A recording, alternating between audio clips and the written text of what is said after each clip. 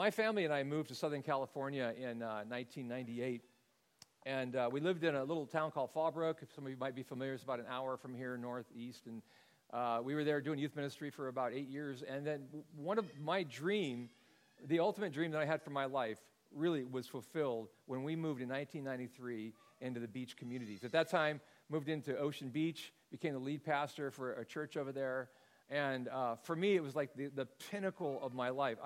I was at a place where I'd always wanted to be. I remember as I was growing up, my uncle Dave, was always talking about San Diego, and every time that he would talk about San Diego, it's like he had stars in his eyes. And he would describe the beaches and the piers, and he was really into fishing and just the beautiful weather and the people and everything. And I just got to this place, I thought, I have got to get to San Diego. And so I didn't actually get there until I think I was in my early 20s, my first trip. I loved it. It was even better than he described it to me. And then my wife and I, Karen, who's sitting over there, we came here for our honeymoon. And it was like, oh, San Diego. So then from that point on, for me, it was like, well, how do I get back to San Diego? Because I'm a NorCal guy. I grew up in the Bay Area.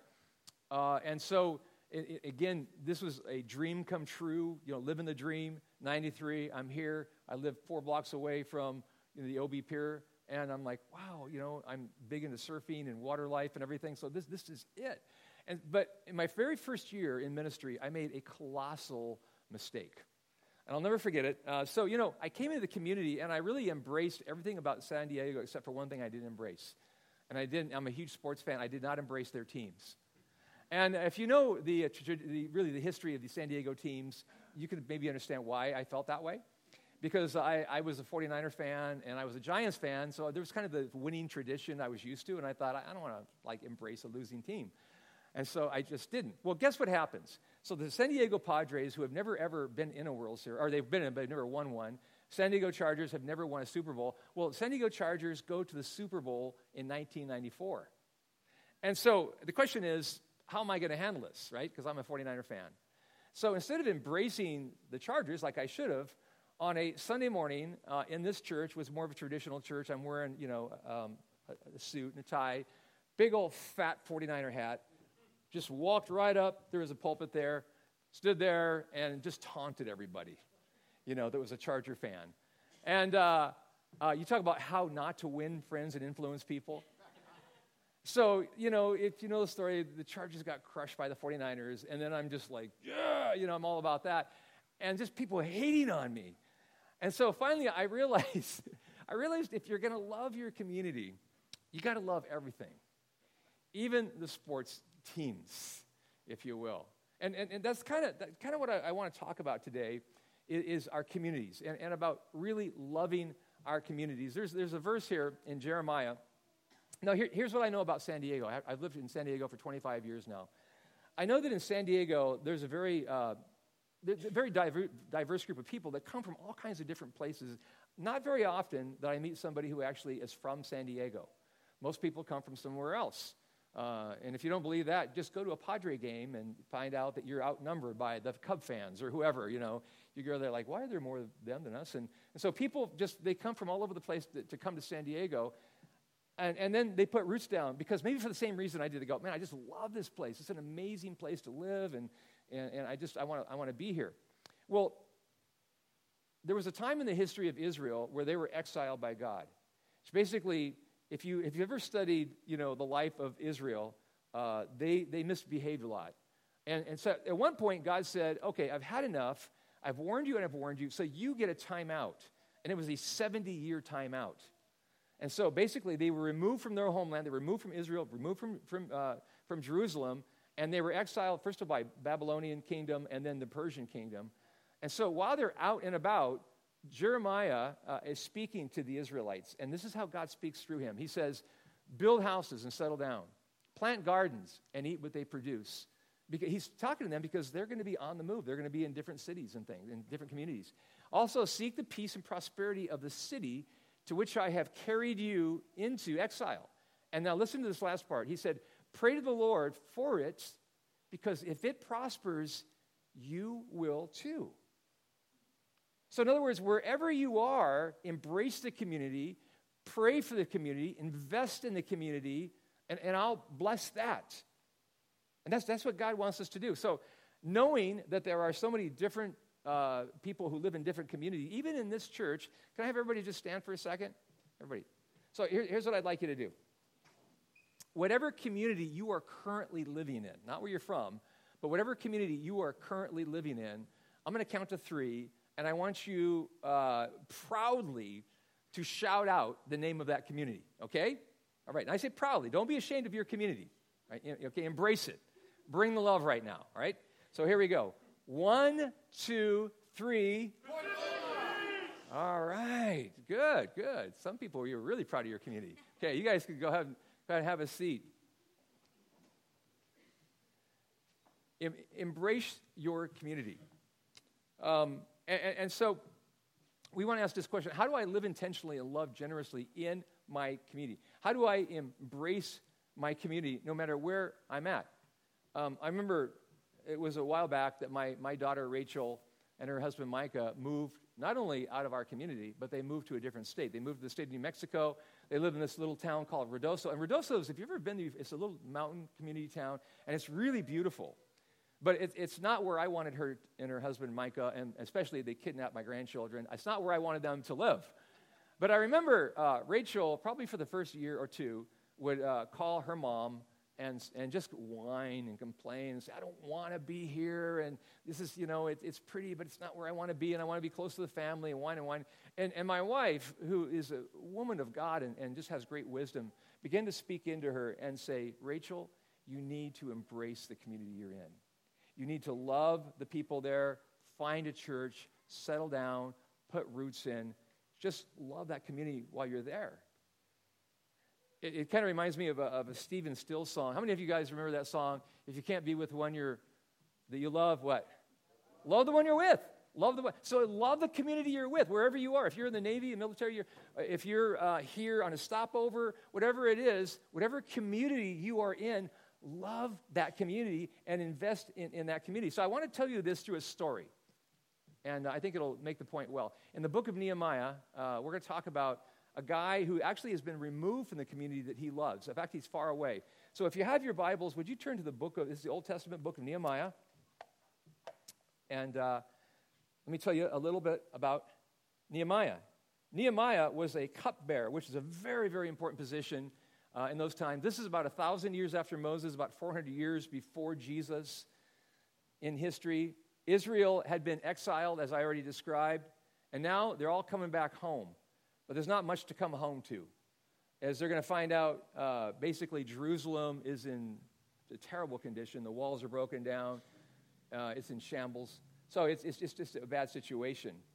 Nehemiah is in a very prominent position. He is the cupbearer of the king of Persia. Now, Persia now is they're in power. Really, they were a world power at that particular time. And he's the cupbearer. So this position means that whenever the king is going to drink his wine, he gets to drink the wine first. Of course, the king had enemies, so make sure nobody's going to poison him. As a matter of fact, Tony is my cupbearer here. I don't know if you guys knew that. So, I know I have some enemies out there. He drinks my coffee, and just make sure nobody's going to kill me. But anyway, but this was a very, very important position. He would have inside information and all. He'd be privy to everything that the king would be privy to. So, let's pick up the story. In verse 1, chapter 1 of Nehemiah, the words of Nehemiah, son of Hakaliah. In the month of Kislev, in the 20th year, while I was in the citadel of Susa. Susa was the capital of Persia at that particular time. Hananiah, one of my brothers, came from Judah with some other men. And I questioned him about the Jewish remnant that had survived the exile and also about Jerusalem. And they said to me, those who survived the exile are back in the province, are in great trouble and disgrace. The wall of Jerusalem is broken down, and its gates have been burned with fire.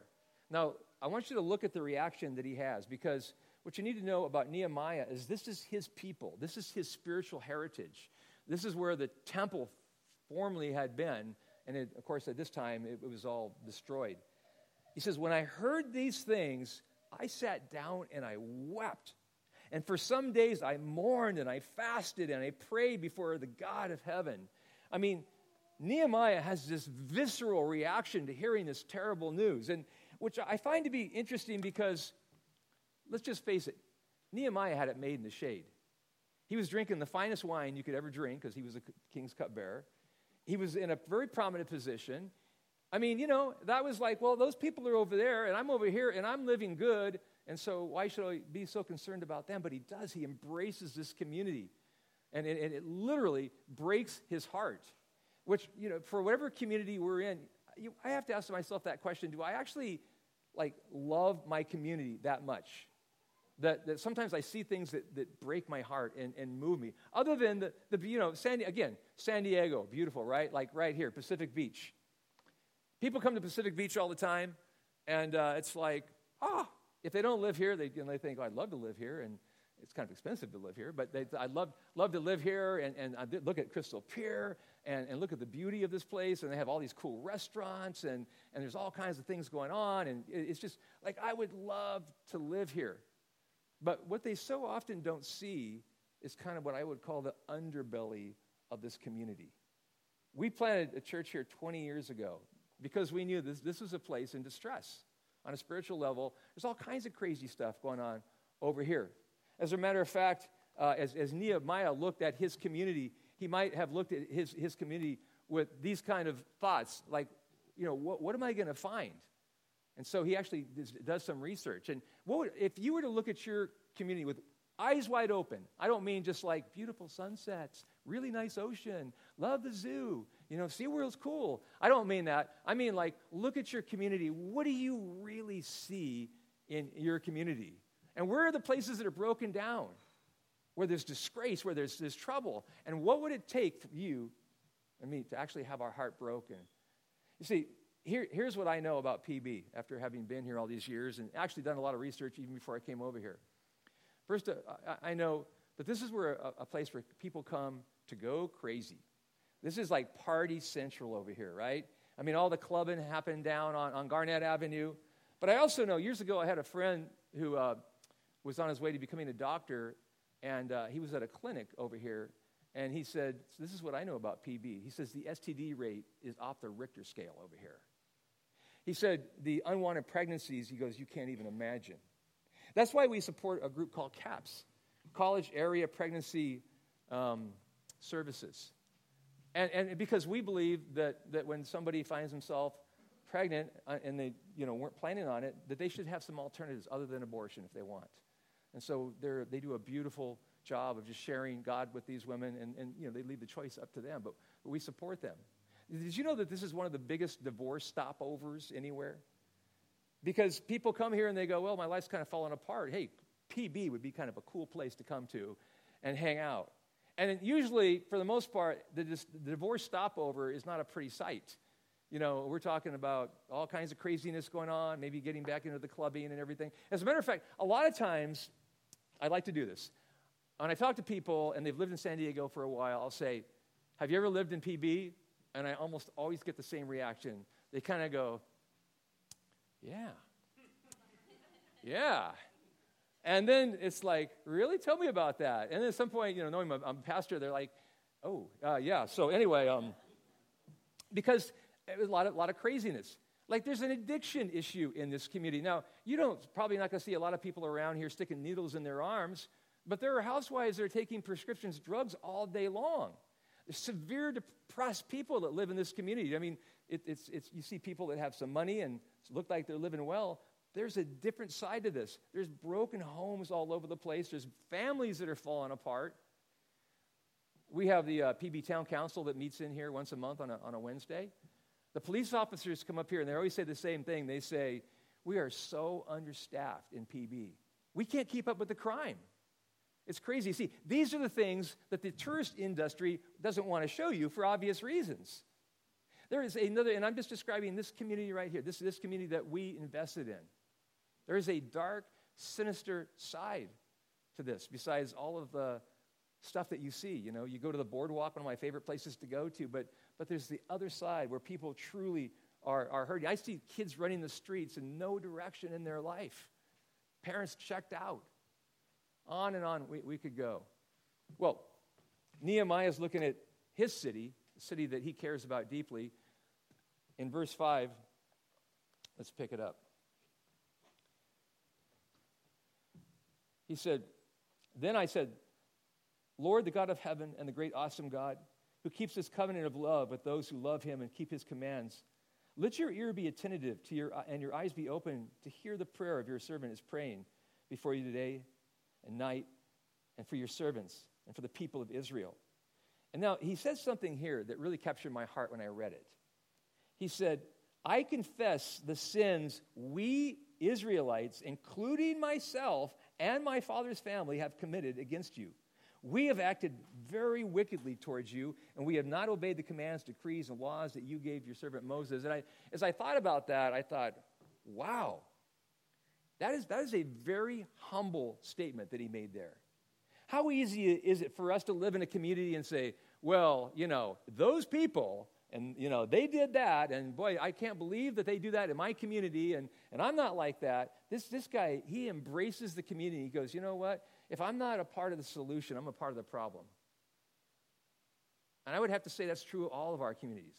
It's easy just to poke at fun at our community and say, well, there's some things I like about it, but all this other stuff, well, what are you doing about it? What are we doing about it?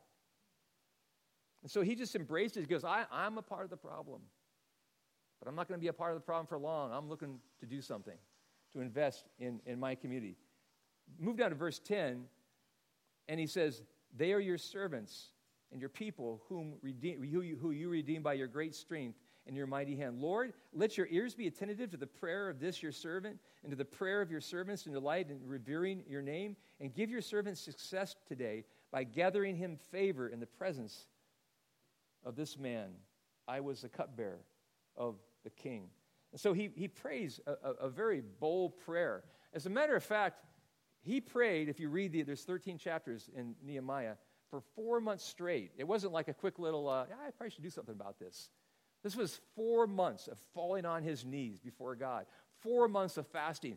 4 months where he's just heartbroken, and God is just speaking to him before he would say, you know what, now it's time to do something. When was the last time that, and I want to encourage you to do this, that you walked around your neighborhood, just walked around praying a little bit. Just praying, maybe people that you know that are in distress, maybe a family that's going through a divorce, or a kid that's on drugs, or somebody that's recently passed away in the home, and any number of things. Maybe there's bankruptcy that's happening. It just happens. So what I'd like us to do, and I realize this may not be your community, but I'd like you to pray for this community. Just for a moment, I'd like to lead you in a prayer for Pacific Beach. Okay? Let's pray. Father, it was just slightly over 20 years ago when a group of us came into this community. And we had been warned that it was not friendly towards churches. It wasn't a place where you could expect big things to happen in a church, and on and on and on, Lord. We knew it was a troubled place. Beautiful place, but a troubled place. And Father, as we have been here all these years, we have seen people in distress. We have seen people that just were lost and looking for life in all the wrong places, and we still see it today, Lord. But we thank you, Lord, for the good things that we have seen. But I feel like it's just kind of the tip of the iceberg. God, I feel like there's so much more we could do. God, we pray for our police department and for our first responders in this community. It's a tough place. Father, we pray for all the military families that are here. And maybe they're here for a few years, or maybe it's a very short time that you'd help them and while they're here, Lord. We pray, Lord, for the homes where the kids are just running crazy and the parents just don't know what to do, and the kids are, on drugs, and on, and Lord, just all these things in this community. This is why we are here. God, help us to have impact and love this community. It's a beautiful community, but it's a community that has need, and it's a community that you love. And even as Nehemiah was moved deeply inside himself, he was bothered. God, help us to be bothered by what we see. Bothered when we see all the homeless people walking down the streets. God, bothered by the things that bother you.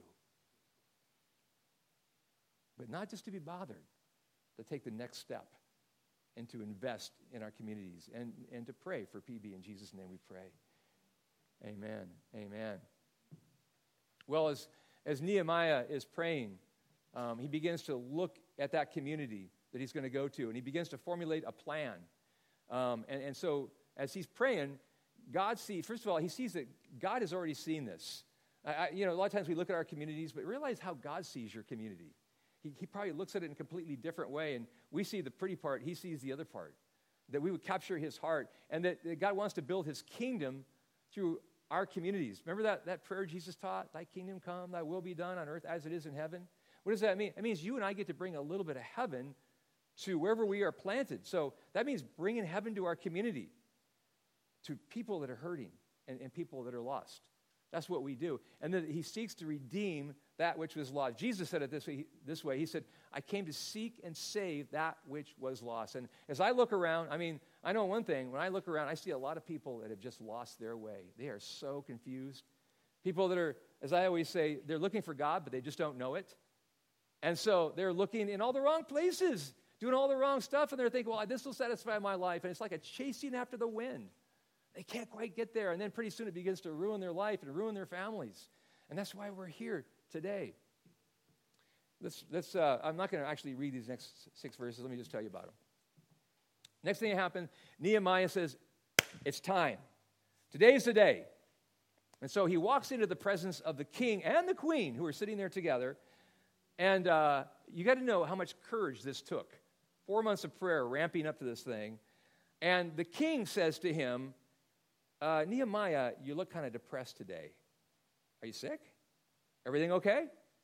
Now, he was taking a huge risk in doing this, even not putting on the good face, because in ancient times, if you showed up not looking like you're supposed to look before the king, your head could be off in a second.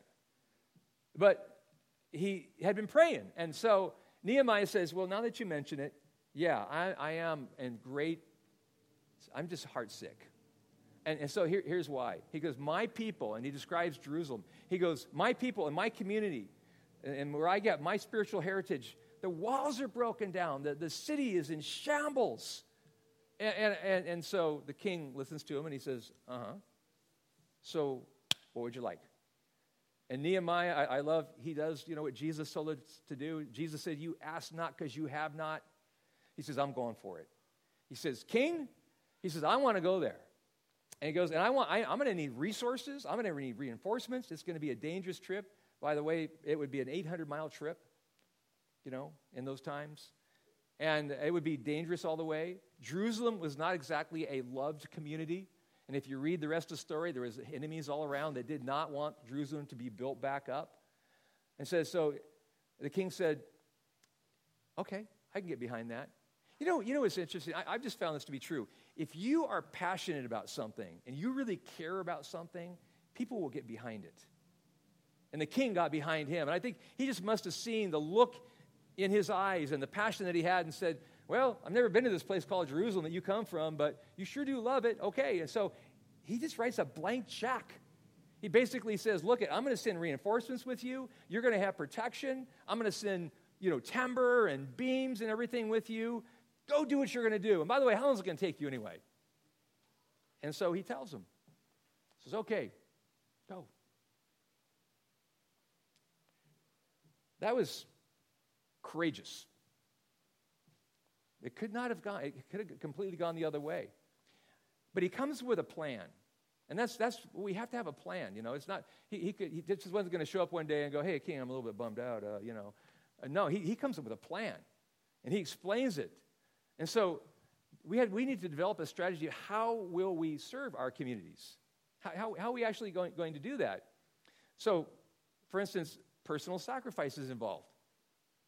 Again, he's living the good life. He's got it made in the shade, and he says, I'm going to leave all of that, and I'm going to risk my own life, literally risk my life, because I care about these people so much. God loves these people, and I'm going to go over there and try to help them out. And then there's this patience thing. It's not like, when we go to serve our community, it's not like one and done. Well, I got the graffiti off the wall. That'll help. Well, it will. That's good. But there's always going to be more. And so we stay invested in our communities. And then there's those resource things, like, what are we going to do? We got to write the checks. We got to bring some love in the way of just saying, okay, I'm going to back my prayers up with my money.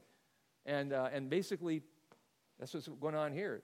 He rallied a whole team of people. If you move through the story a little bit, I was reading it just a couple of days ago, And he has all these genealogies of people, and you're like, why is he mentioning all these hundreds of people and all these weird names and everything of people were there? Because those are the people that he mobilized, cast a vision, and they came with him. And if you read the names, it's men, it's women, it's children, it's grandmothers. I mean, everybody came together, and he said, let's do this thing. Let's build the walls up and fortify the city. And by the way, in our weird environment today, politically speaking, whenever you say build the walls up, do not take it the wrong way when I say it that way, okay? Because in ancient times, if you didn't have walls built up, your enemies were going to swoop in on you, and it was going to be the end of all things. So in that time, you had to, just for the protection of your community. They replied, let us start rebuilding, and so they began the good work. And so I want to just sort of bring this home to you today about the work that we're doing at New Break. In 2009, we became New Break. And this meant that all of these campuses, all of these churches at that time, just churches came together, and there's 6 of us at that time, came together and said, okay, we have a strategy. And the strategy is to try to reach San Diego in maybe a different way than like let's just say a mega church would do it. A mega church, nothing wrong with mega churches. That's their strategy. Like we're going to grow and get really big. Ours is we want to spread out all over San Diego and have smaller venues, but have more of those venues. And this is our mission statement.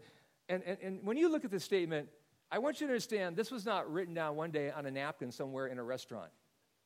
This is thousands, and I'm not making this up. This is thousands of hours and hundreds of hours of prayer that went behind this simple mission statement, because we take this serious, folks. We take it serious about reaching San Diego. We know God loves San Diego. And so when it says connecting people with God, that's our number one priority. Remember we talk about all those people who don't know God, all those people, whether they're rich or they're poor or they're anywhere in between, whether they're beautiful or whatever. It doesn't matter. People don't know God, and they're all over the place. And so we want to connect people to God. But then, secondly, we realize that, well, how are you going to do that? Well, we feel the best way to do that is through relationships, what we call authentic relationships. We're not big on getting a bullhorn and running down to some place and saying, repent. We just don't think that's the way to do it. And maybe some churches do, and if they want to do that and they feel God's leading them that way, okay. But we feel like we build it through relationship. We want to get to know people who live in our communities. And then lastly, we serve.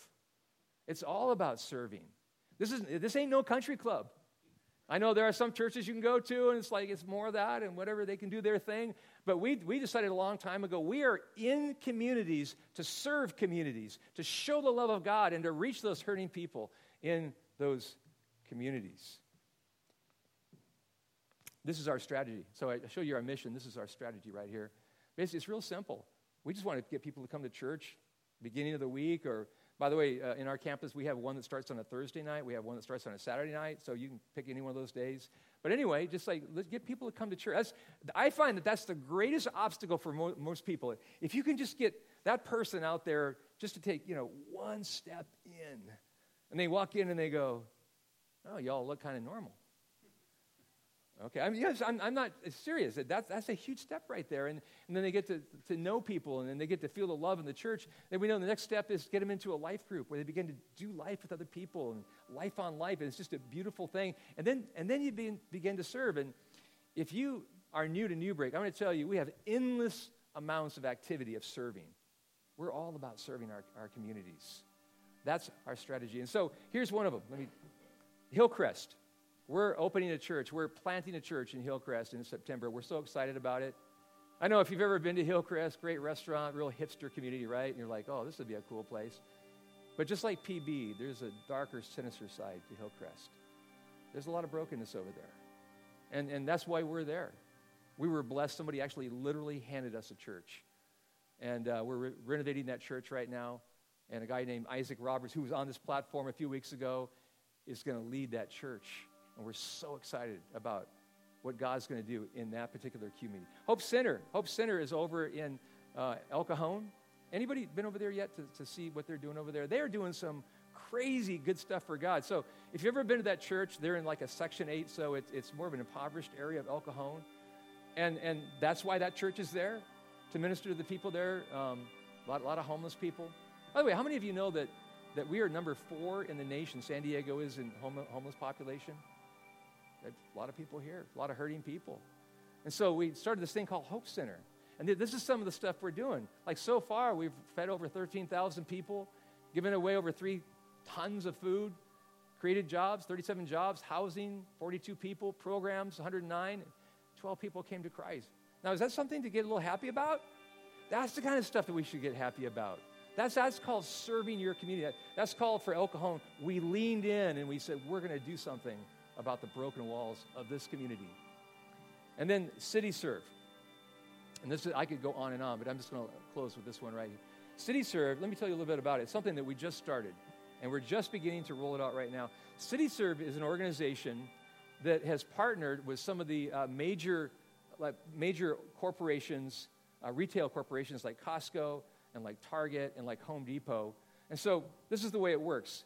Most of these places have overstock at some point, and their question is, what are we going to do with the overstock? Who are we going to give it to? How's that going to work? And so they have said, well, we don't want to just go fill a landfill with it. That's not a good thing to do. We actually wanted to help people and to bless people. And so City Serve was created, and what they do is they take all of their overstock, and it could be like these chairs right here. These actually come from Costco, by the way.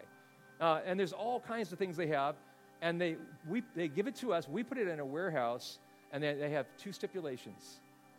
You can't sell it, and you can give it away, but you have to give it away to an organization or to a group of people that it's going to be meaningful to. Okay. And so we said, okay, because we believe this is going to give us tremendous leverage in a good way and being able to reach more people in San Diego and bless San Diego. So I know probably some of you are thinking, well, that's cool. So then it's not going to cost you anything. No, actually, it's going to cost us a lot. We had to create space in order to bring that in. So at the tune of $94,000 a year in order to create that space, and that's not including some of the other costs involved. So we're sacrificially saying, San Diego and all of our communities, we're going to love you. We're going to love you. It's going to cost us something, but we're going to love you, and we want you to know the love of God ultimately. That's the big idea. And you're going to hear a lot more. This is just beginning to roll out City Serve and everything that we're going to do. In this town, Tony and Donnie and I have been talking about what can we do in PB, and we're talking about doing something for our police department, and there'll be other community groups here that we're going to reach out to, and we want to do it. You let us know what we can do for you, okay? Because this is going to be big, and we're going to bless San Diego. But I want to conclude with this. It's one thing to pray, and I want you to pray, and I want you to give your time as much as you can. We'll create all kinds of opportunities. But really, when it's all said and done, we have to, pay for it. And on your seat right there is a generosity. It just says generosity. It's a card that says generosity. And here's what I want you to know. These things all sound marvelous, don't they? Right on you, Break. Yeah, love what you're doing. How are we doing it? Well, all of us giving, all of us being generous. That's the only way we can pull it off. And you've heard me say it over and over again. Every once in a while, somebody walks in the door here and they go, that's so cool that the school lets you use the auditorium. Yeah, to the tune of $45,000 a year. They let us use the auditorium. Everything that we do has a cost to it. Everything. For our children and for our youth and for the outreaches and everything. And so what I want to do is I just want to encourage you today, this morning, towards your generosity. We would call it a generosity journey. And I don't know where you're at, but I want to put the challenge out there. I know sometimes the basket goes by and people drop a few dollars in, and we appreciate every dollar that comes in. We don't take it for granted. We try to use it wisely. But when I talk about generosity journey, I'm talking about where you get in the habit of regularly giving. And you say, I'm committed to giving so much per week or per month, or however you would choose to do it. And if you'll turn the card over, you can see, for one thing, it says, I want to set up a reoccurring giving. Did you know that in the summertime, most churches hurt a lot more? And it's not too hard to figure out. People go on vacation. A lot of times when they're on vacation, they don't give. And therefore, our funds are down. And I'm just going to tell you right across the board, the funds are down pretty bad right now in New Break. Because we're wanting to do all these things. I think our hearts are in the right place. But we're just in a situation where we just really need people to step up. And the second thing under there says, I want to take the 90-day tithe challenge. And let me talk about what that means. the tithe means 10%. And in the Bible, starting all the way back with a guy named Abraham, all the way through a prophet named Malachi, and all the way through Jesus supporting the tithe, he said, that's just the way you support your church. It's the way that you support all the things that we do. And so if you've never tithed, you've never experienced the potential blessing that you're going to have in your life, where you basically live on 90% and you say, God, I trust you for the rest. And God takes your 90 and he makes it better than the 100 that you could do by doing what you do. And I've experienced this all my life. And you'll feel closer to God than you've ever felt before. It's an amazing journey with God. And I just want to encourage you this morning to take that step. That's the reason we call it a challenge, is because it's challenging, right? It's like, wow, that's 10%. That's a lot, but that's the biblical standard. And that's how we do all the things that we do, and that's how we create the financial base to be able to do all the things that we do. We're not a hard sell. I went to a wedding yesterday of a different organization that does church financially differently. And if you were to be a part of this church, they would just take it. And they would say, if you join us, we're just going to take X amount of dollars. And I thought, I will never, ever, that's not what we do. The Apostle Paul said, be a cheerful, joyful giver. And so I'm appealing to that. I'm appealing to the generosity part of you that says, I love my community, and I love people, and I want to invest in people.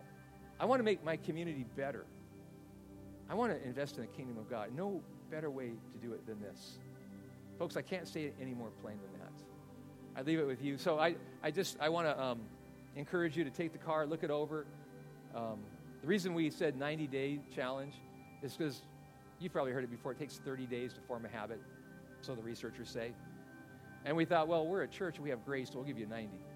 And it's just a way of formulating the habit. And also, we know that at the end of 90 days, you're going to come back and you're just going to say, wow, you're just going to go, whoa, I never experienced that. I didn't know what that was about, but now I do. So let me pray for you right now, okay? Father, you came into this world, you sent your son into this world, Jesus, at great personal cost and sacrifice.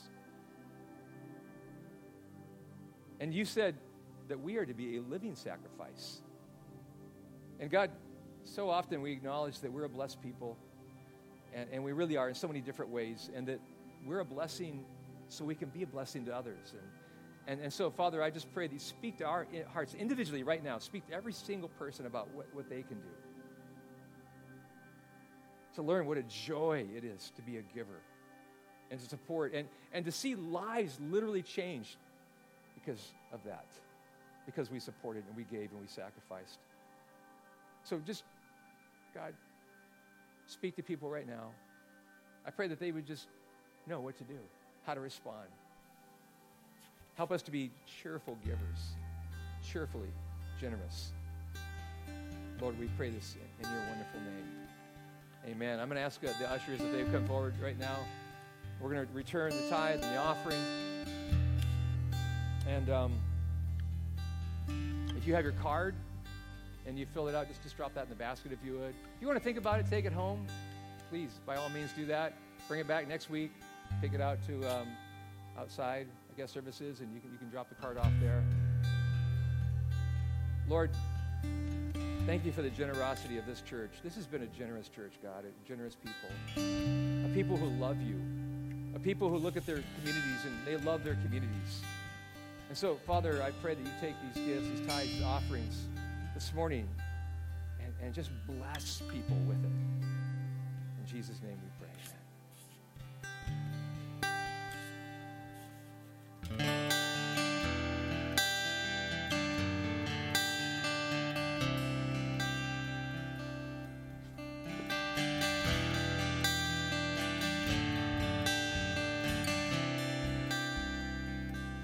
You're the God of the city. You're the King of these people. You're the Lord of the nations. You are. You're the light in this darkness. You're the hope to the hopeless. You're the peace to the restless. You are. And there is no one like our God. There is no one like our God.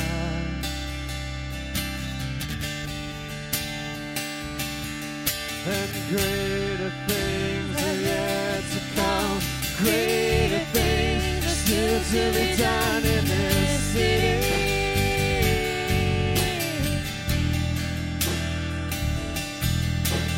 Greater things are yet to come, and greater things are still to be done in this city.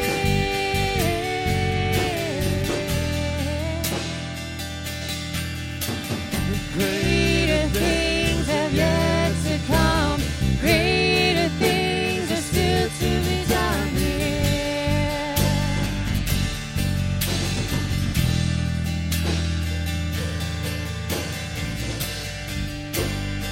Let's sing that chorus together one more time. Greater things. And greater things have yet to come. Greater things are still to be done in this city.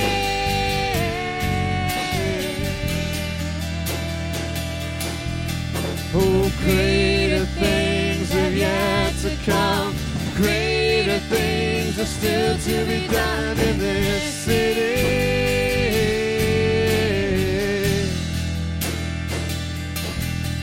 Oh, greater things have yet to come. Greater things are still to be done here.